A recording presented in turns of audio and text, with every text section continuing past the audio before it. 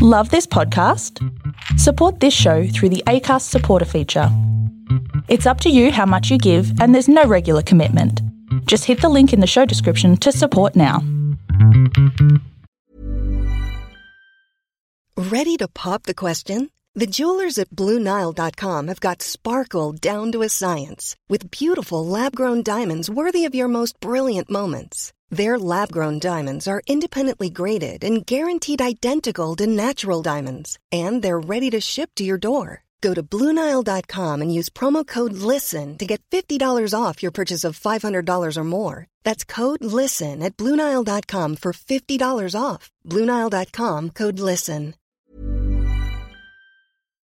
The Big Sister Hotline is recorded on the stolen lands of the Wurundjeri people of the Kulin Nation.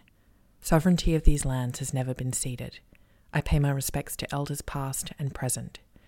The Hotline is proud to be an ongoing supporter of JIRA, an Aboriginal-controlled community organisation where culture is shared and celebrated. This land always was and always will be Aboriginal, and Black Lives Matter. Big Sister Hotline, how can we help?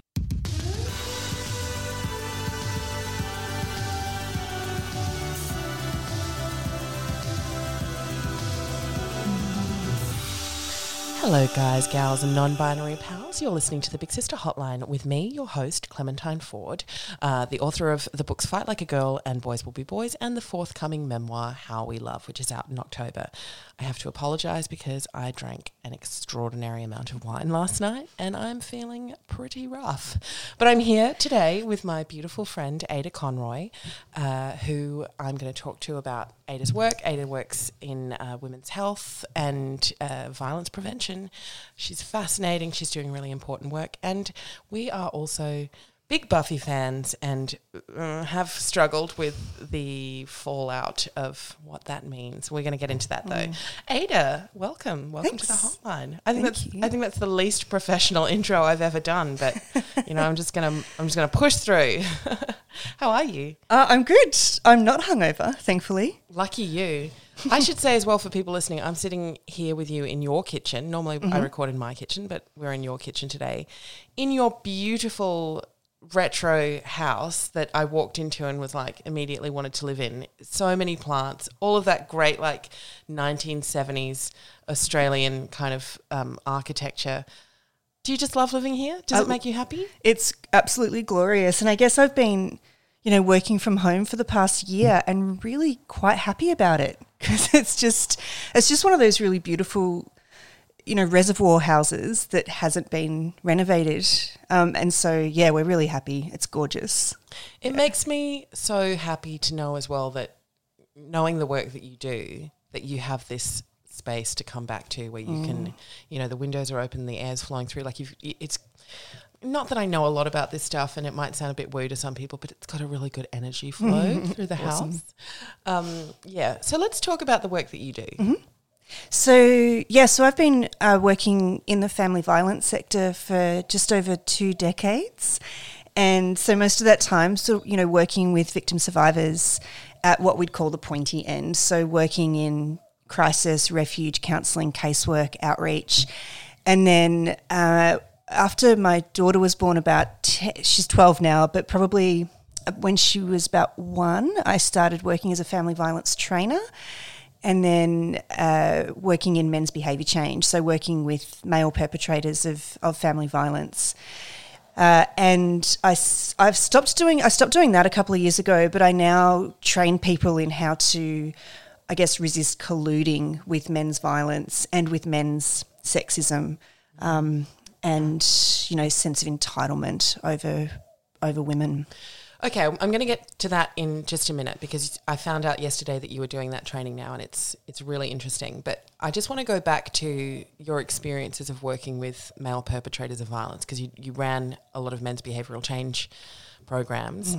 And can you tell listeners what that entails and, the efficacy of it as well? Yeah, right. So I'll start with the efficacy because that's the question that people ask constantly. The trick to it is that they need to want to do the work because we can't replicate power over somebody who's using power over, it doesn't work, which is why, you know, part of the reason why we also sort of advocate for, you know, prison abolition and prevention instead of punishment, because punishments don't work for perpetrators of family violence because punitive responses are just actually ineffective. So in men's behaviour change, most of it is community-based, men's behaviour change. And you can tell by what it's called that it's focusing specifically on the behaviour. And so we do this wonderful thing where we separate the person from their behaviour and actually just focus on what they're choosing to do and the impact of that, rather than the intention of it, which is a fantastic perspective that's very led by victim survivors and really centralises victim survivors' experiences. And so in terms of what the research tells us about the efficacy of it, you know, as I said, they have to want to change. And if they want to do the work, we've got the right framework for them to work within. And so, yeah, and partly it's up to us to get them to that point of wanting to change. And the way that I think about it is, you know, if you're going to bang your head against a brick wall, which is often how it feels, at least bang your head where there's a crack. And so what that means for us in the work is that we need to find the crack. That's really, really interesting way of putting it. It must be so, I mean, how do you switch off at the end of the day? Because I know you don't do the men's behavioural change anymore, but you're still working in a similar field.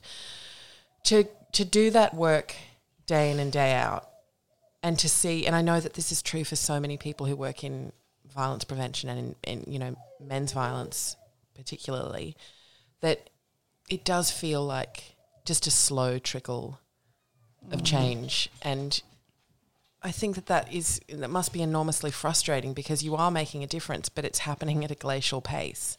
Or does it feel that way? It kind of depends. And I don't know that I think about it like that, to be honest. Like, I sort of think that we're planting seeds to a forest we, you know, are not necessarily going to be spending time in later. Oh, so that's another great way to put it as well. Yeah, you kind of have to feel that way, really. Like, if we get invested in one man's individual change process, then we're in trouble. If you're hearing any little tip-tap-taps out there in listener land, that's Ada's cat. It's one of them. Walking all over the kitchen table. Yeah.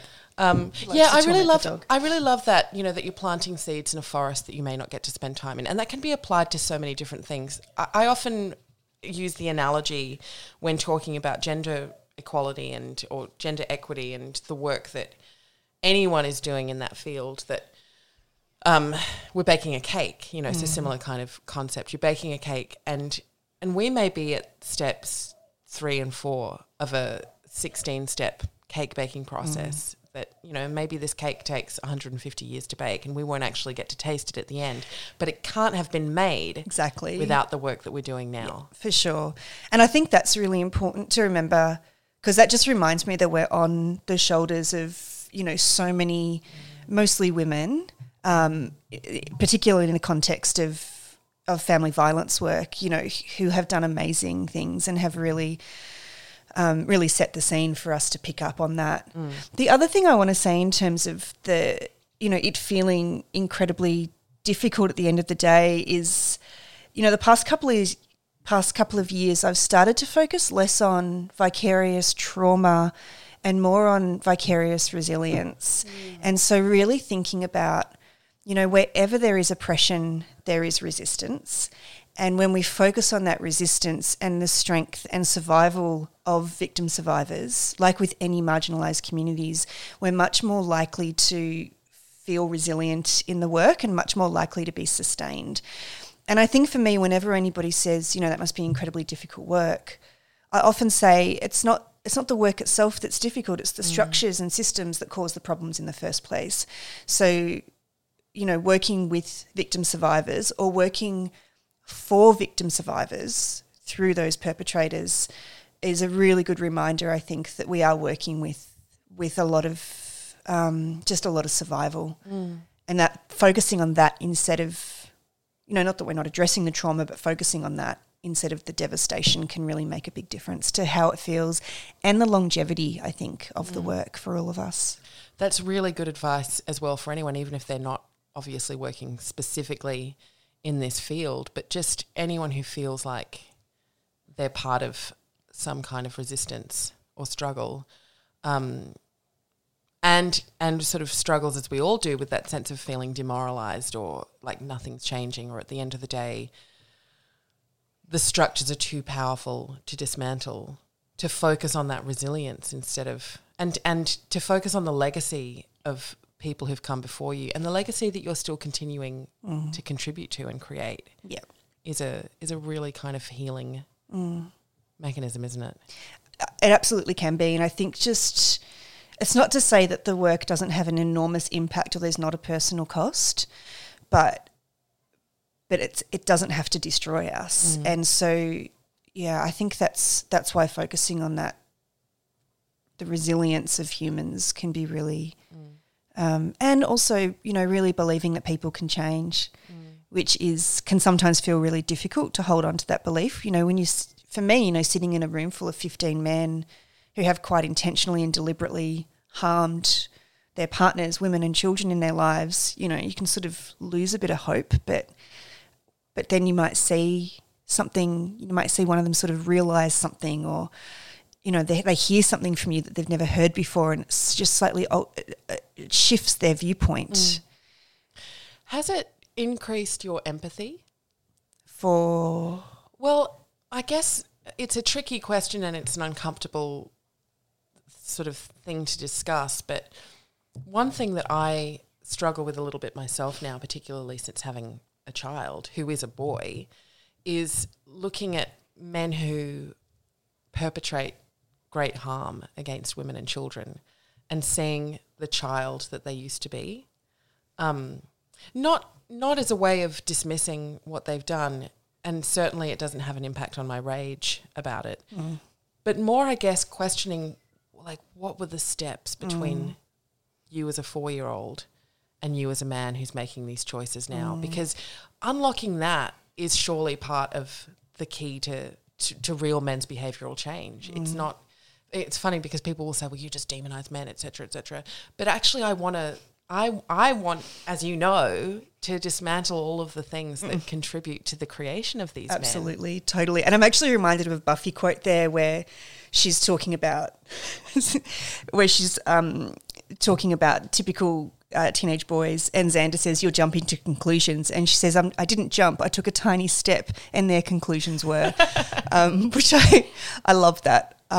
Because, yeah, it kind of relates to that. But I don't necessarily think of them as children. I definitely did have a time when that happened after I had my daughter, of starting to see these really harmed people who I was working with, victim survivors, and seeing them as children, which was a little bit of a different angle for me, a new way of looking at things.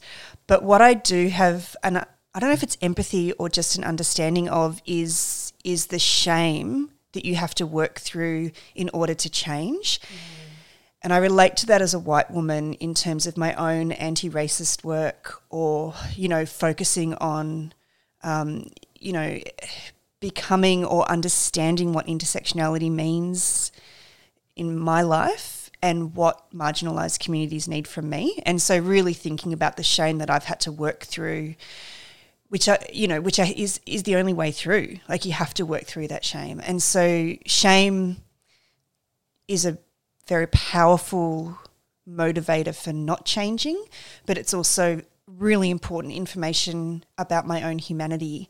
And that's what I think about perpetrators. If they've got shame because of what they've done, that's good, because that tells us that he's stepped outside of his values. And part of the work that we can do is bring him back to those. And those values are the sort of values that we all share as humans. I think that Jess Hill writes about shame and its connection with male perpetrators of violence, but I think not enough people make that acknowledgement that you have made about the shame in ourselves and not running away from it, but not allowing it to, not allowing the shame that we feel to stoke that indignation that is the natural response to it, or is the response that we allow to be the natural response, you know, to be indignant about how dare you make me feel this shame. And I relate to that as well, you know, in terms of my own kind of exploration of racism and anti-racism and the acknowledgement. I had a conversation with a friend yesterday, a gay man who has some experience of being marginalised, even though he's a white man, he's got lots of privileges, he's got some experience of being marginalised within masculinity. And we were talking about that resistance that so many men have to having conversations about sexism and misogyny and, you know, Christian, I should probably not go down, the Attorney General. Yes. You know, and Brittany Higgins and the response to all of this stuff that's happening in the country right now and has been happening, obviously, as we know, since time began, that this resistance to even having the dialogue about it comes from this place of, men saying, well, I'm not sexist, therefore that's the end of it. You know, well, firstly, you are sexist. We're all sexist. We're all racist. You know, we're all conditioned by the system that we have been born into, the system that requires our allegiance in order to survive. And for men in particular, it requires a particular kind of allegiance from you. You are sexist. So work with that and wake up every day and think to yourself, how am I not going to be sexist today? How will I actively resist that in myself? And as you said, you know, same goes for white people who absolutely 100% are beneficiaries of racism and white supremacy. Yep, for sure. So I have a friend actually who, you know, he was my co-facilitator in Men's Behaviour Change, and he established a group of men working on male entitlement and working through their own privilege, and they come together once a month to talk about that.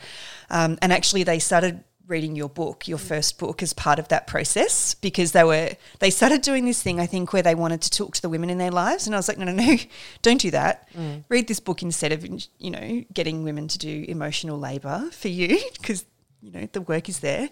And they've been going for, I think, 5 years now, and they meet monthly, and it's excellent interrogating work, and they allow anyone to attend, which is really fabulous. But it's a really impressive and very brave space, I think, that Anthony has established in doing that work, and that commitment is clear. But he also says it's incredibly difficult to stay on top of because it's so ingrained, and it would be so easy to stop, and nobody would think badly of him if he did.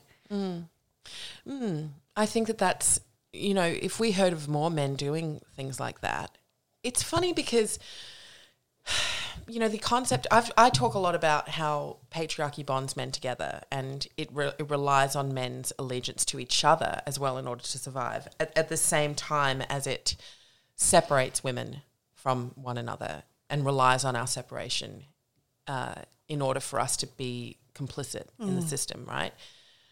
And sometimes when I talk about that and I say, you know, I talk about male bonding and the toxic elements and aspects of male bonding, people's immediate response is, you know, again, it's probably one of shame, but also resistance that, well, what, don't you think that men should spend time together? You know, well, this is just men being friends, or, you know, well, we talk about mental health in these spaces. You know, always that one is a response to, you know, any critique of like Facebook groups that trade in horrendous misogyny and rape jokes and domestic abuse jokes. Always the response to any critique will be, well, but these spaces are also doing amazing things for men discussing their mental health. And it's like, why does that have to come at the expense of women's mental health? How are we in a space where male bonding is not actually about vulnerability and opening themselves up to one another, but about codifying masculinity together in order to have some semblance of brotherhood? Yeah. They're really scary echo chambers, and that group, Dads in Distress, started out as an anti-suicide group for men who'd lost their children through the family court. And so it started out with these great intentions, but then, of course, turned into a men's rights group.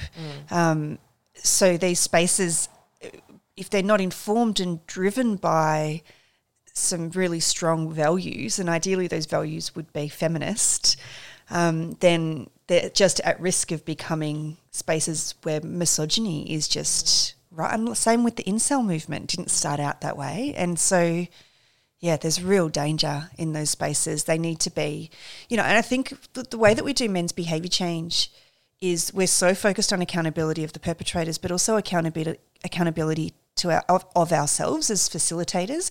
And so for that reason, the model requires that we have observers in those groups. And so for myself and Anthony, every week that we ran a group, which was, for many, many years, we would have we'd have 2 observers every week. So they'd come and they'd watch us do the work, and it kept us accountable. So we're accountable to the victim survivors, but we also need to be accountable to the community. Yep. And so for Anthony, when he established this men's entitlement check-in group, inviting people to come along and either participate or observe, women in particular, that was making it clear that they were invested in accountability. And without that, then there's too much risk. Why is it so difficult for people to be accountable in that way? I mean, I know the answer, but... Yeah. Oh, I just think... How arrogant was that? I know the answer. I think I know the answer. I think there's lots of answers to that, really. I think it's really complex. I think shame comes into it again. I think people, accountability requires us to face ourselves and to face others. It's more work to be accountable. It's more effort. Like even in the groups that I was running, when we would have observers, it was... we'd debrief them for an hour and then we'd debrief ourselves and then we'd write our notes and then we'd be leaving at 10 o'clock, which was, the group finished at 8. And so it would be an enormous amount of extra work just actually. I just think accountability, I think of accountability as a gift. I think it's incredibly important, but we need to invite people into it, not force it on them, because that's power over. And we just can't use power in that way. It's not okay. It's part of the problem. And you think about things like the respectful relationships training, and that people want to give to teenagers because apparently before they're teenagers you can't talk to them about these things, which is just the conservative upholding of protecting, so quote unquote, protecting our children from these frightening concepts of consent and respect is so terrifying. What needs to happen? Like, what to you, if you could radically overhaul the school system, the community the community values that we are conditioned into, what would your utopia look like? Geez, that's a good question. Well, my daughter went to a primary school where they did respectful relationships education, and I went in and observed one day, and it was wonderful. So it was just through the Department of Education, but it's fabulous. And I know some of the people who established that program in the first place, and they absolutely know what they're doing. But not all primary schools offer it, do they? No. Well, that would be the thing. Like, it would actually need to be consistent right across the entire education system, but it also needs to start really young. It needs to start in daycare. It needs to be everywhere throughout our system. But in order for that to be effective and for it to be authentic, then they need to be paying the carers and the teachers more. They need to be resourcing the Department of Education, where they've got more than one worker per region. There needs to be an entire army. And teachers need to have mandatory training in, responding to not only violence in the home, but also sexism, misogyny, racism, ableism, any sort of discrimination that children enact in the school. Because whilst we can't speak to that child's intentions, what we do know is the incredibly harmful impact of that behaviour. And so so many solutions to the world's problem come back to resourcing, and the resourcing is there. It just needs to be redistributed. So true what you say about paying people properly as well. I was thinking, my son's kinder actually had their getting to know you picnic last night. It was meant to be held a few weeks ago, but we had the snap 5-day lockdown, so that's why it's so late in the year. Even though it's March, but it does feel like the year is marching on. Yes. Anyway, I was chatting to his educators last night, who are all incredible, amazing people, and obviously not paid anywhere near enough, because the value that is placed on childcare, because it's a feminised industry, is basically nil. And we were talking about the march that's happening on Monday. For anyone who's listening who hasn't heard, there's a March for Justice that is a response really to everything that's going on in Australian Parliament right now. And it occurred to me, and obviously this is going to sound incredibly ignorant, because of course this would be the case, but I was suddenly met, obviously, by being surrounded by these educators. They can't just, some of the most disenfranchised industries in the country, and they can't obviously just walk out and go on a march. Yeah, because it's on a Monday. Yeah, but I can because they're looking after my kid, you know. So again, it's like working through that shame of privilege and what are you going to do about it? You know, what I was sitting there and I was thinking, well, I can't just feel bad about it. Like, what purpose does that serve? So what can we do about it? You know, I don't have the answer, but. Yeah, and I mean, there's a lot of people who wouldn't be able to go to it. Like, I can't go because I am also working, and often my organisation, so I work at Women's Health in the North, which is a glorious, wonderful place to work with a really supportive CEO and management. There's only like 20 of us. We're really little, but we also, because there's so few of us, the work that we do is really noticeable, and so it would be really difficult if we stopped working on such short notice. Because I know I said to you earlier, I didn't even know about the march until yesterday. I got so many things on a Monday that if I tried to reschedule them, it would just completely blow out so much. It's terrible. I will have to think about other ways that we can be involved, and whether that's a social media campaign. Yeah, it's one of those things where, you know, one of the things that COVID has done is highlight, obviously, what many people knew to be true already, which is, you know, the extreme marginalisation of women in particular in low-paid industries. Yeah. And also the essential nature of their work. So essential workers being basically shat on by economics. Yeah. That's an interesting segue, though. As a family violence prevention worker, what are your observations? Because we did talk last year, we did an Instagram Live after the lockdown started, and we talked a little bit about the impact of lockdown on people who are experiencing family violence. What have been some of the things that you've observed in that as we're coming up to, you know, the anniversary of lockdown? Yeah, it was really interesting because the sector braced itself and looked at starting to shift workers around to move them into sort of the crisis response end to be able to respond to this enormous demand that just didn't come. And the reason for that, which is no surprise at all, is because, you know, victim survivors couldn't make a phone call because the perpetrators were there. And so what that did was that it removed what we call protective factors from the victim survivors. And so they had to endure, you know, more abuse and violence and monitoring from the perpetrators because they just couldn't get out. And services adapted so beautifully. They set up, you know, email addresses, web chats. They, you know, got really, really good at secret phone calls, and, you know, which was so incredible. And all of this, you know, family violence workers were in their homes and doing this incredibly high risk work. And, you know, I have a private practice where I do clinical supervision for family violence workers, for family violence specialists, and a lot of them were doing, you know, some of them were doing men's behaviour change groups from their home via Zoom. Some of them were doing crisis response and triage from their kitchen table while their kids were being homeschooled in the other room. And it was just remarkable. The organisations were working really hard on, you know, really focusing on sustainability in order to retain the specialised workforce. And, you know, I don't know. I mean, it was just incredibly remarkable across the board. When the restrictions began to ease, then the calls started to come, and the busy sector got busier.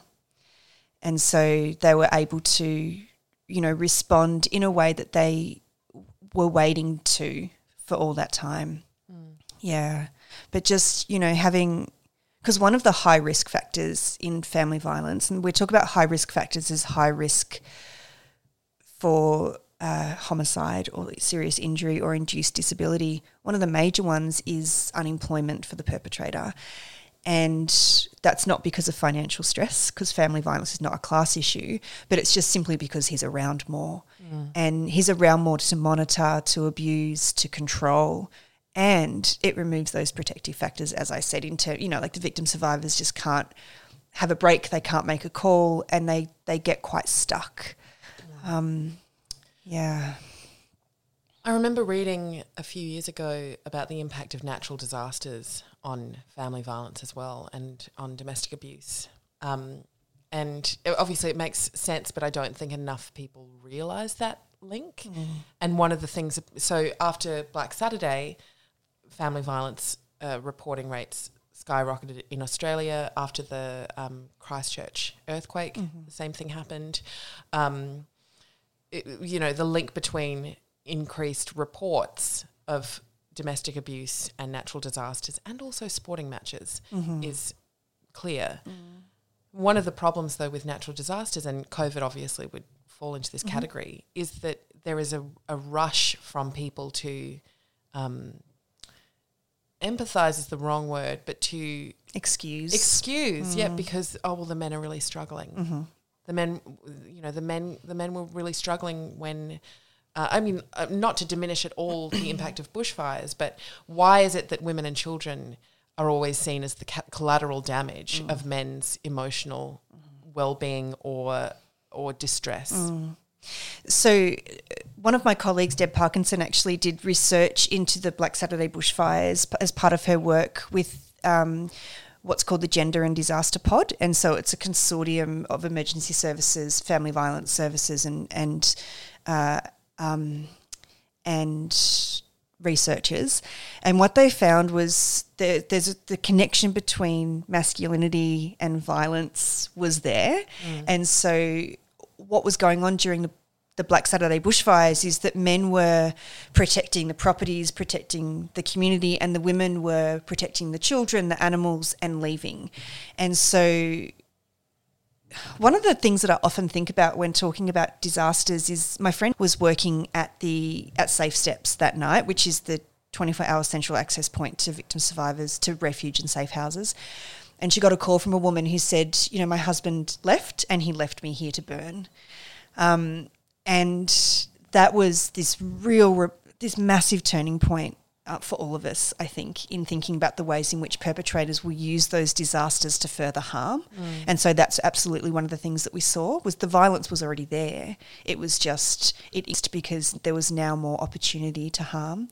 But the thing that Jan said was, there's so many awards for men's bravery in bushfires, but there's no awards for the sort of brave that women are. And if you think about what it would mean to, it's again kind of that idea that the ways in which we don't place value on women or femininity, can't say that word, and, like the amount of courage it takes to get all your kids, the animals. Absolutely. And that's remarkably brave. Staying and fighting is remarkably brave, but part of the problem was that men were offered support afterwards and a majority of them didn't take it up because of masculinity and because of gender role expectations. They thought they could handle it themselves and they couldn't because they're humans and humans can't handle that themselves. They need support. And so it wasn't their distress that caused the violence, it was their masculinity.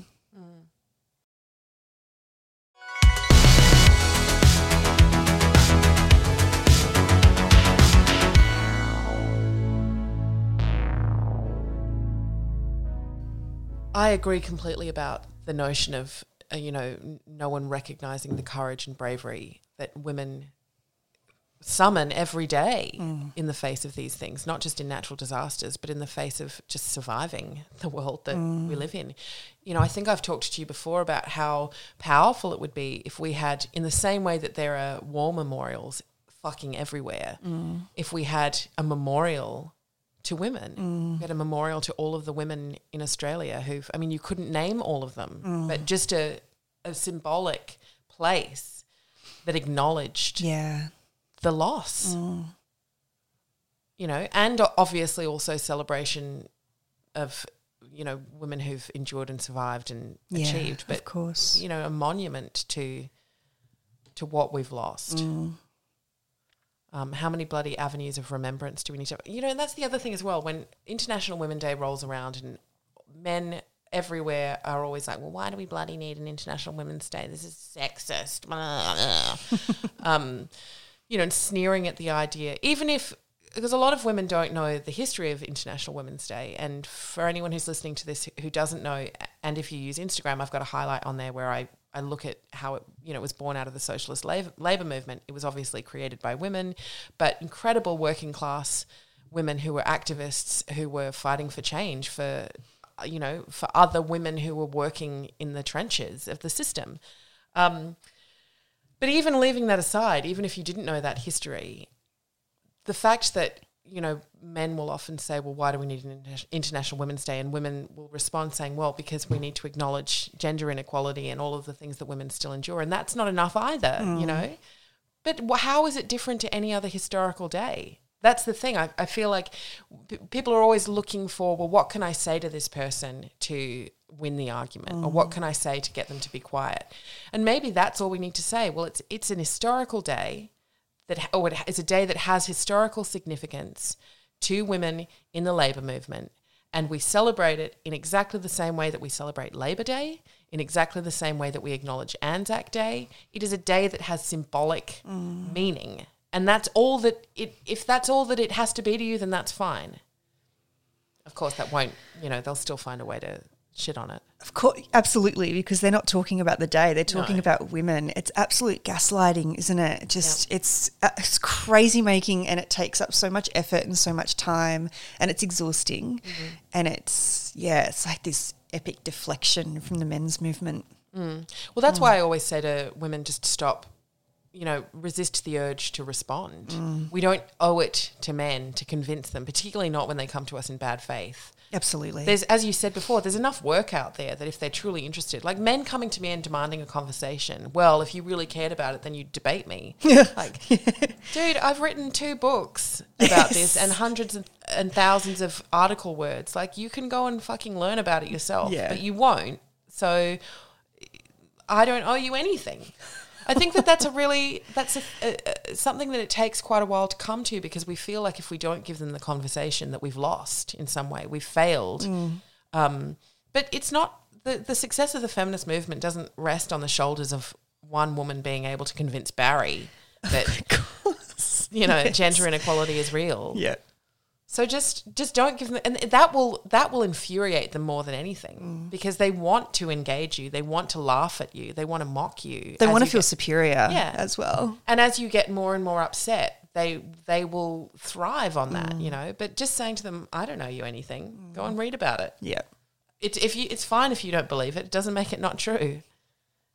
Yeah, it's interesting because I guess just coming to talking about Joss Whedon and really, sort of seeing the ways in which different people have responded to it. There was so much gaslighting that took place in there. And just give a little background for people who aren't familiar with what's happened with Buffy. I know. I forget that people aren't obsessed with Buffy and don't focus on everything that is Buffy. So Charisma Carpenter, who played Cordelia Chase in both Buffy and Angel, so as part of what we'll call the Buffyverse or the Whedonverse, which we don't call it that anymore.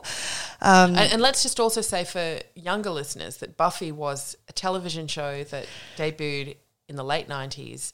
It was about a girl, Buffy Summers, who was sort of like the quintessential blonde not final girl. She would be the first person to die in any horror movie. Exactly. But she was part of the legacy of the Slayers. So one girl given powers on her 16th birthday to fight all of the demons and monsters in the world. I mean, it's a brilliant feminist origin story. It's a great concept. And it speaks to a lot of women in particular. It really does. And I think that it also, there's a lot of sci-fi nerds that came on board with it as well, and just like it kind of spanned across a number of different subcultures. I loved it because I think it was the first thing that I found funny. Like when I found Buffy, I was like, oh my God, this is my humor. This is so good. I just loved it. And then it appealed to me on so many levels. But Joss Whedon, who created it, who we have loved for many, many years, many people have spoken out about him being very toxic, very harmful, very abusive and predatory. And there's a number of people who have spoken out, and one most recently is Cordelia. Her name's Charisma Carpenter, Cordelia Chase, who played this amazing sort of badass, kind of a bully at first, but the popular girl at Sunnydale High. And she spoke out about the ways in which she was treated and targeted specifically by Joss and his nasty behaviours and his sort of, very entitled, mean, superior, behaviours. In particular, targeting her about her weight during her pregnancy, and then wrote her off the show with a ridiculous storyline that actually a lot of people kind of tuned out when that happened. That was when he did the Angel crossover, so that wasn't in Buffy.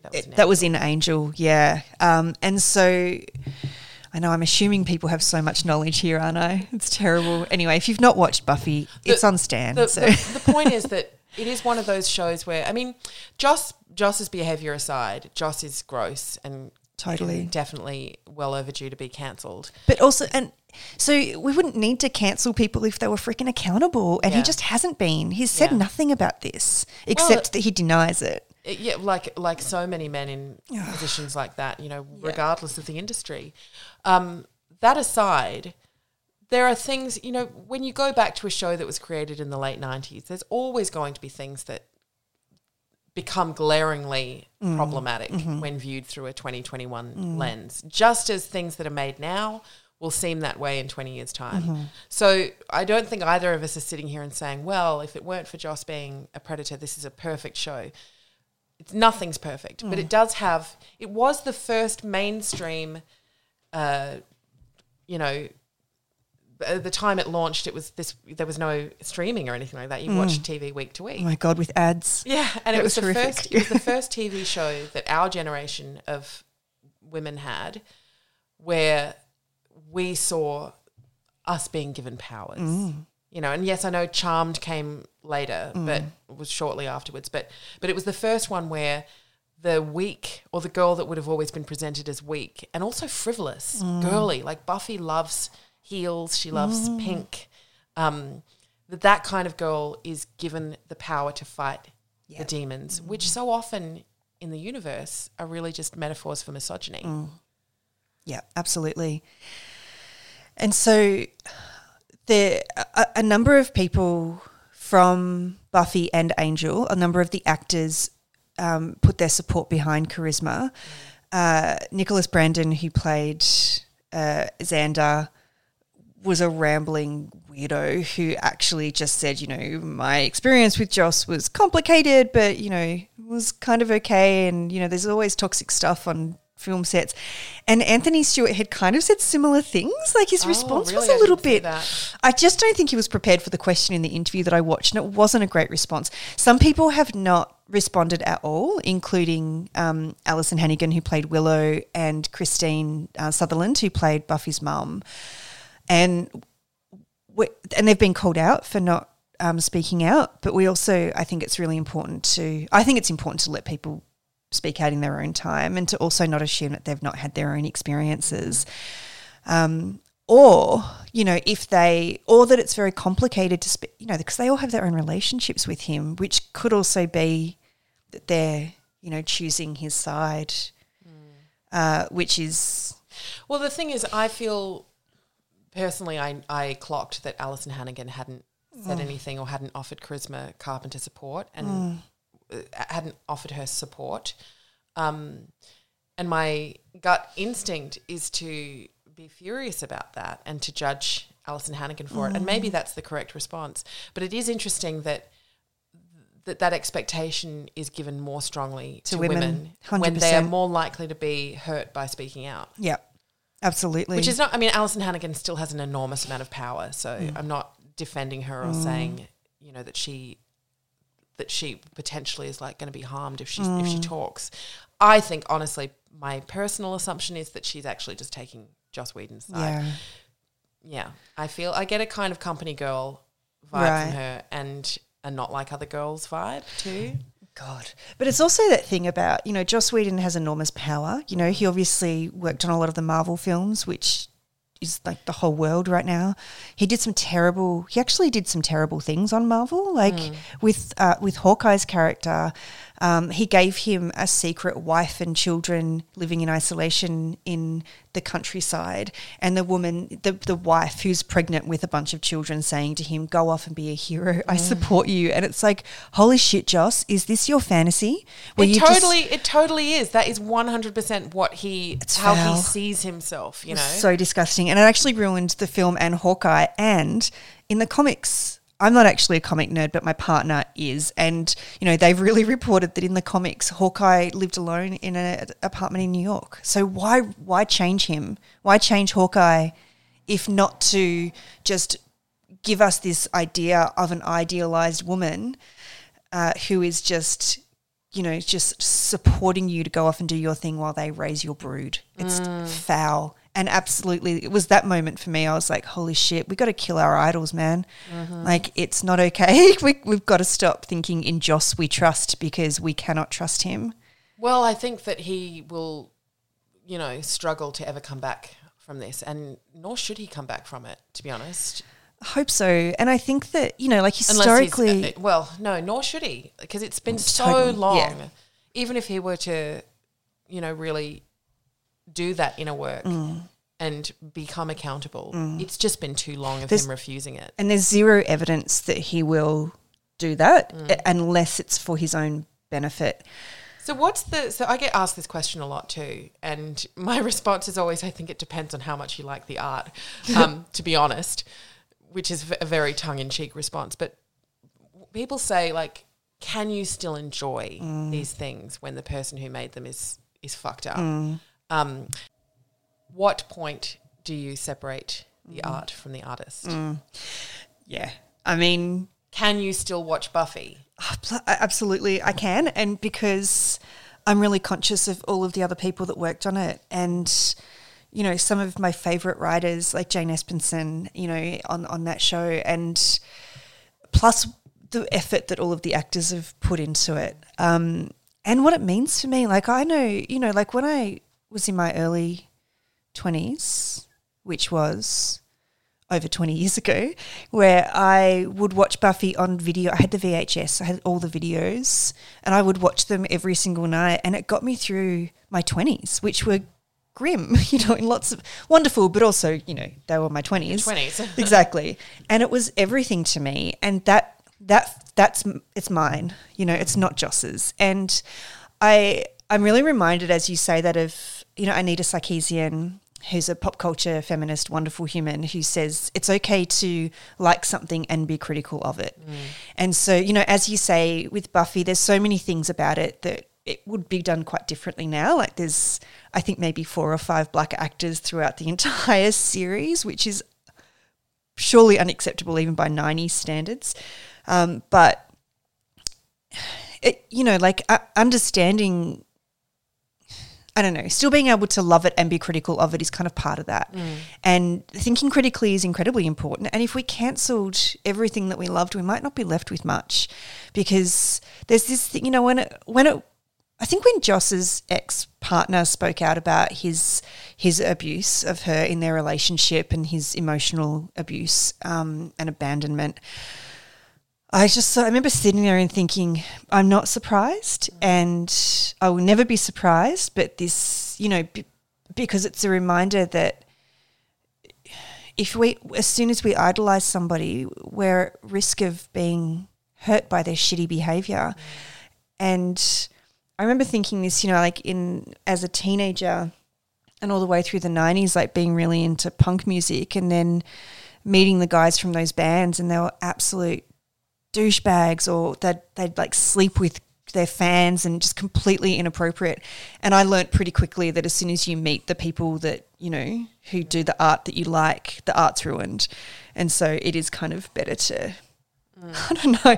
I don't know the answer to your question. I know what you mean. Well, that's why I say that, you know, I tongue-in-cheek, my response is how much you like the art. I know. Because I don't like Woody Allen's movies anyway, but because I quite freely take the stance. No watching Woody Allen. Yes. I mean, the thing is, maybe it's a case as well of like past versus present. You know, would I watch a show that Joss created now?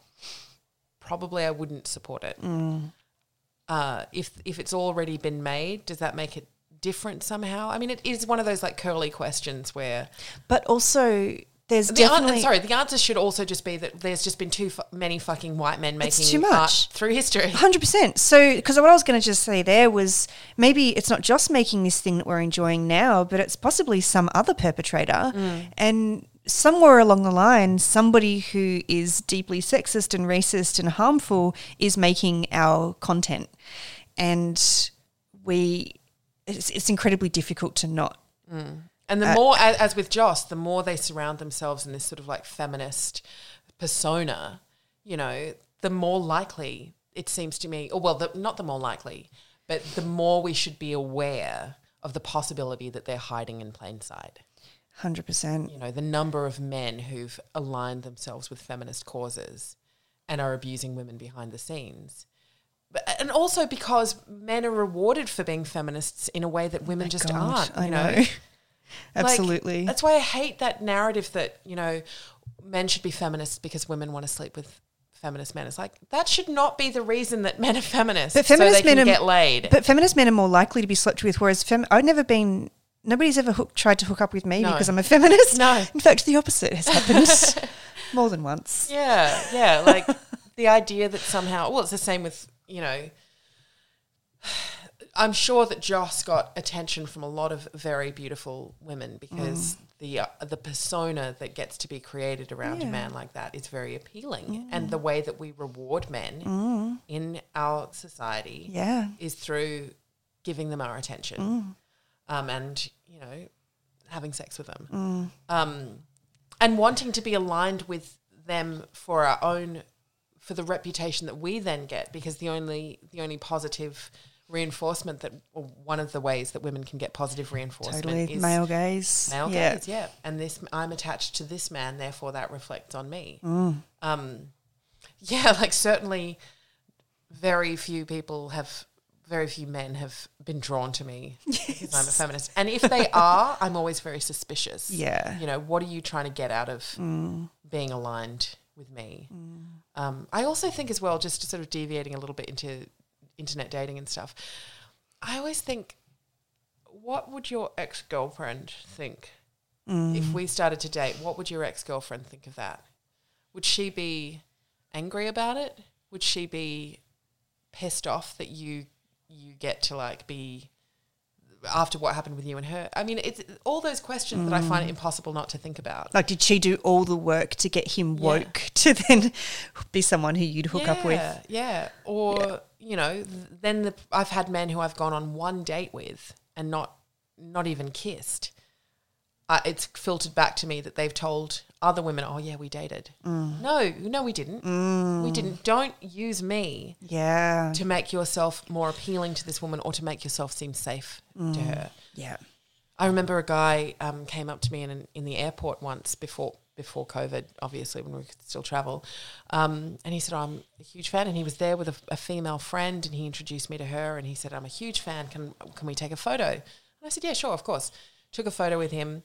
Weirdly, I mean, he told me that they were on their way to Canberra, they were going to a gig or something like that, and weirdly, the next day, someone messaged me from Canberra, a woman, and said, oh, this guy's Tinder profile has just popped up. Do you know him? Because his caption on his profile was, I mean, it was the picture of me and him. Oh, whoa. And the caption was, and it wasn't the name that he'd given me either. The caption was, in Canberra for 24 hours, wanna fuck? ? Which, fine, like, I don't have a problem with someone going to Canberra and being like, I'm here for 24 hours, want to get together and bone. It's such a brutal way to ask it. Yeah. I did have a huge problem with the fact that was my fucking photograph on there. Why did he do that? I think. I mean, I know why. Of course, makes it seem like oh my God, he's a feminist. He's safe. Might make it seem like we're friends because I was smiling and had our arms around each other.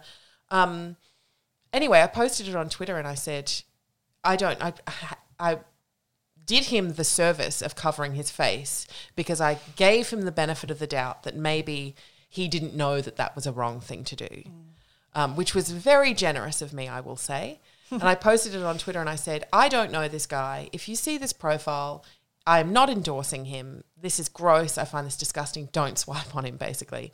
And he emailed me and he said, oh, my friend saw your tweet.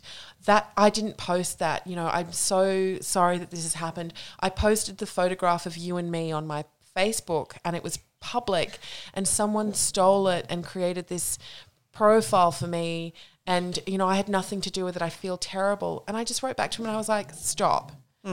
At least do me the decency of not fucking lying to me. Yeah. You know, I know you did it. Apologize. Say that you didn't intend to make me feel this way, and, you know, take it down. Like, accountability, as you're saying. But he, like, made up this weird lie that makes no sense. I said to him, why would someone randomly in Canberra find your photograph of me and set you up like this? To what purpose does that serve? That's outrageous. The "it wasn't me" defense is never believable. No. No, I mean, at least come up with a remotely convincing story. I was hacked. Yeah, or just be accountable. Like, honestly, if he'd written back and he'd said, I'm so sorry, that was really Absolutely. gross. I wasn't thinking. I apologize. I've taken it down. And accept that then he will forever in my eyes be seen as disgusting. Accept it, you know.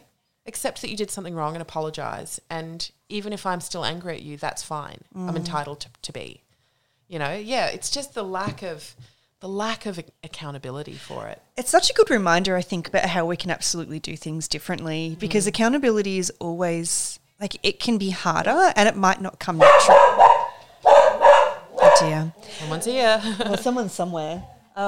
Yeah, and it might not come naturally. It's something that we need to practice and get better at. And it can be very, very humbling.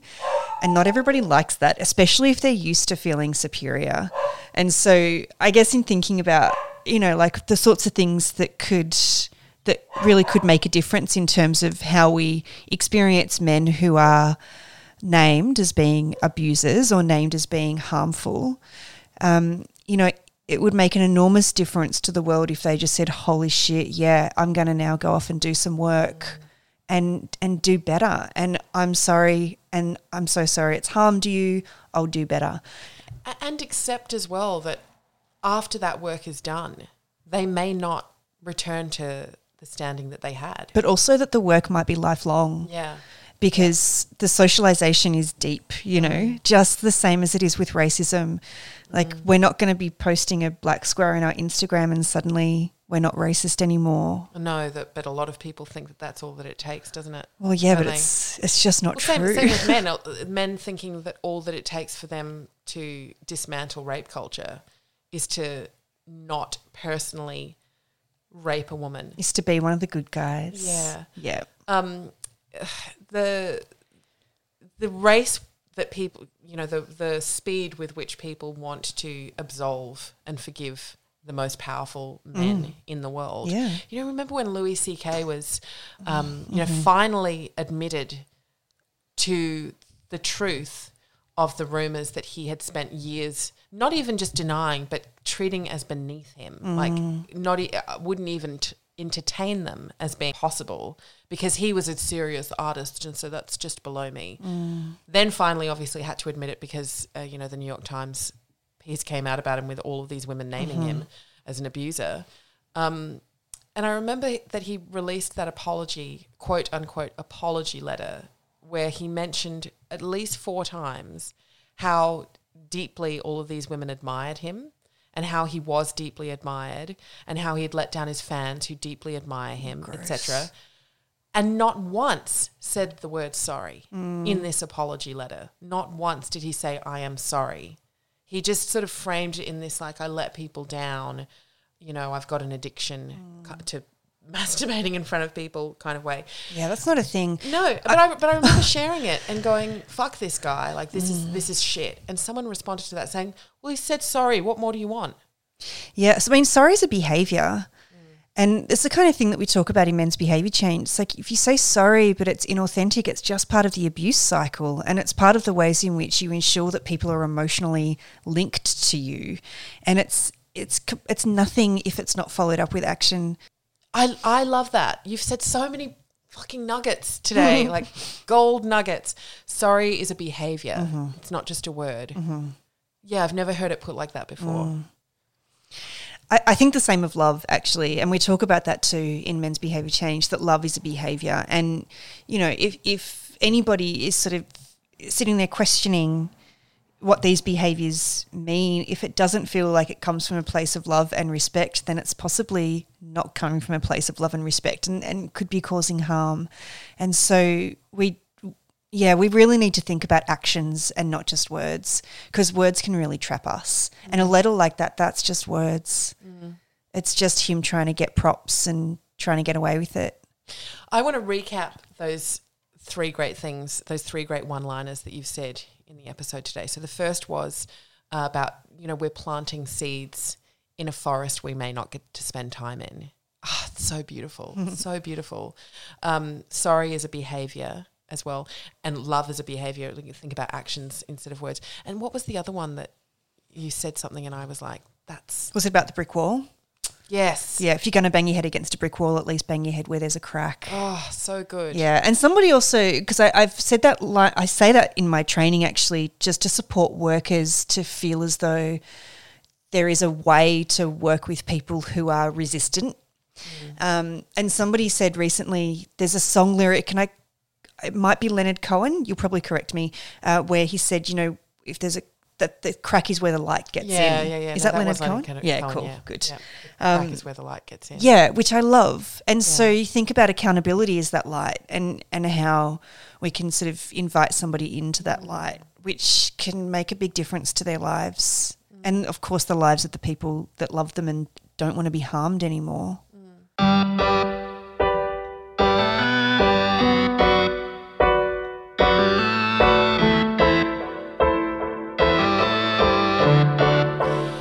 Ada, I've loved talking to you in your kitchen Me too. This overcast Saturday morning. I'm sorry that I turned up in such a wretched state.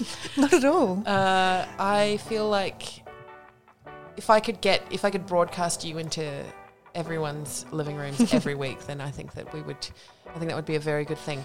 But you are thinking about making a podcast yourself. Yeah, so I was thinking about doing a podcast about friendship with a friend of mine who has recently been diagnosed with ADHD, and just wanting to talk about our own experiences of friendship, but from a sort of neurotypical, neurodiverse perspective. Because, I just think it would be something really interesting to talk about what friendships mean, how they can hurt, about expectations and all sorts of things. So who knows if I'll do it, but it's such a different angle to what I normally think and talk about, you know, so it could be lovely. And just quickly as well, before we wrap up, what things bring you joy? So Buffy brings me joy, which, as I said, I spent so many years with Buffy in my life, helping me through my daughter, my pets, my partner, and, you know, clothes, vintage clothes, mostly, op shops. They bring me joy too. Oh, so much. Your house brings me joy. You've got all these wonderful woolen wall hangings, vintage wall hangings, and they're bringing me a lot of joy right now. Awesome. And Me too. All of the plants too. I'm just going to wrap up. I'm just wondering what I should tell you. Anyway, okay. Ada Conroy, it has been an absolute pleasure to speak to you. I love you. I love the work that you're doing. I'm so glad that we have people like you in the world, and that you are in the world specifically as well. Thank you so much for spending this Thanks, hour with Clementine. me. It's a pleasure. Remember, there's no topic too thorny and no question too weird for the Big Sister Hotline. We're here for all the questions you don't want to ask your therapist, especially now that it has to be over Zoom. So contact us instead. The Big Sister Hotline. The phone lines are open.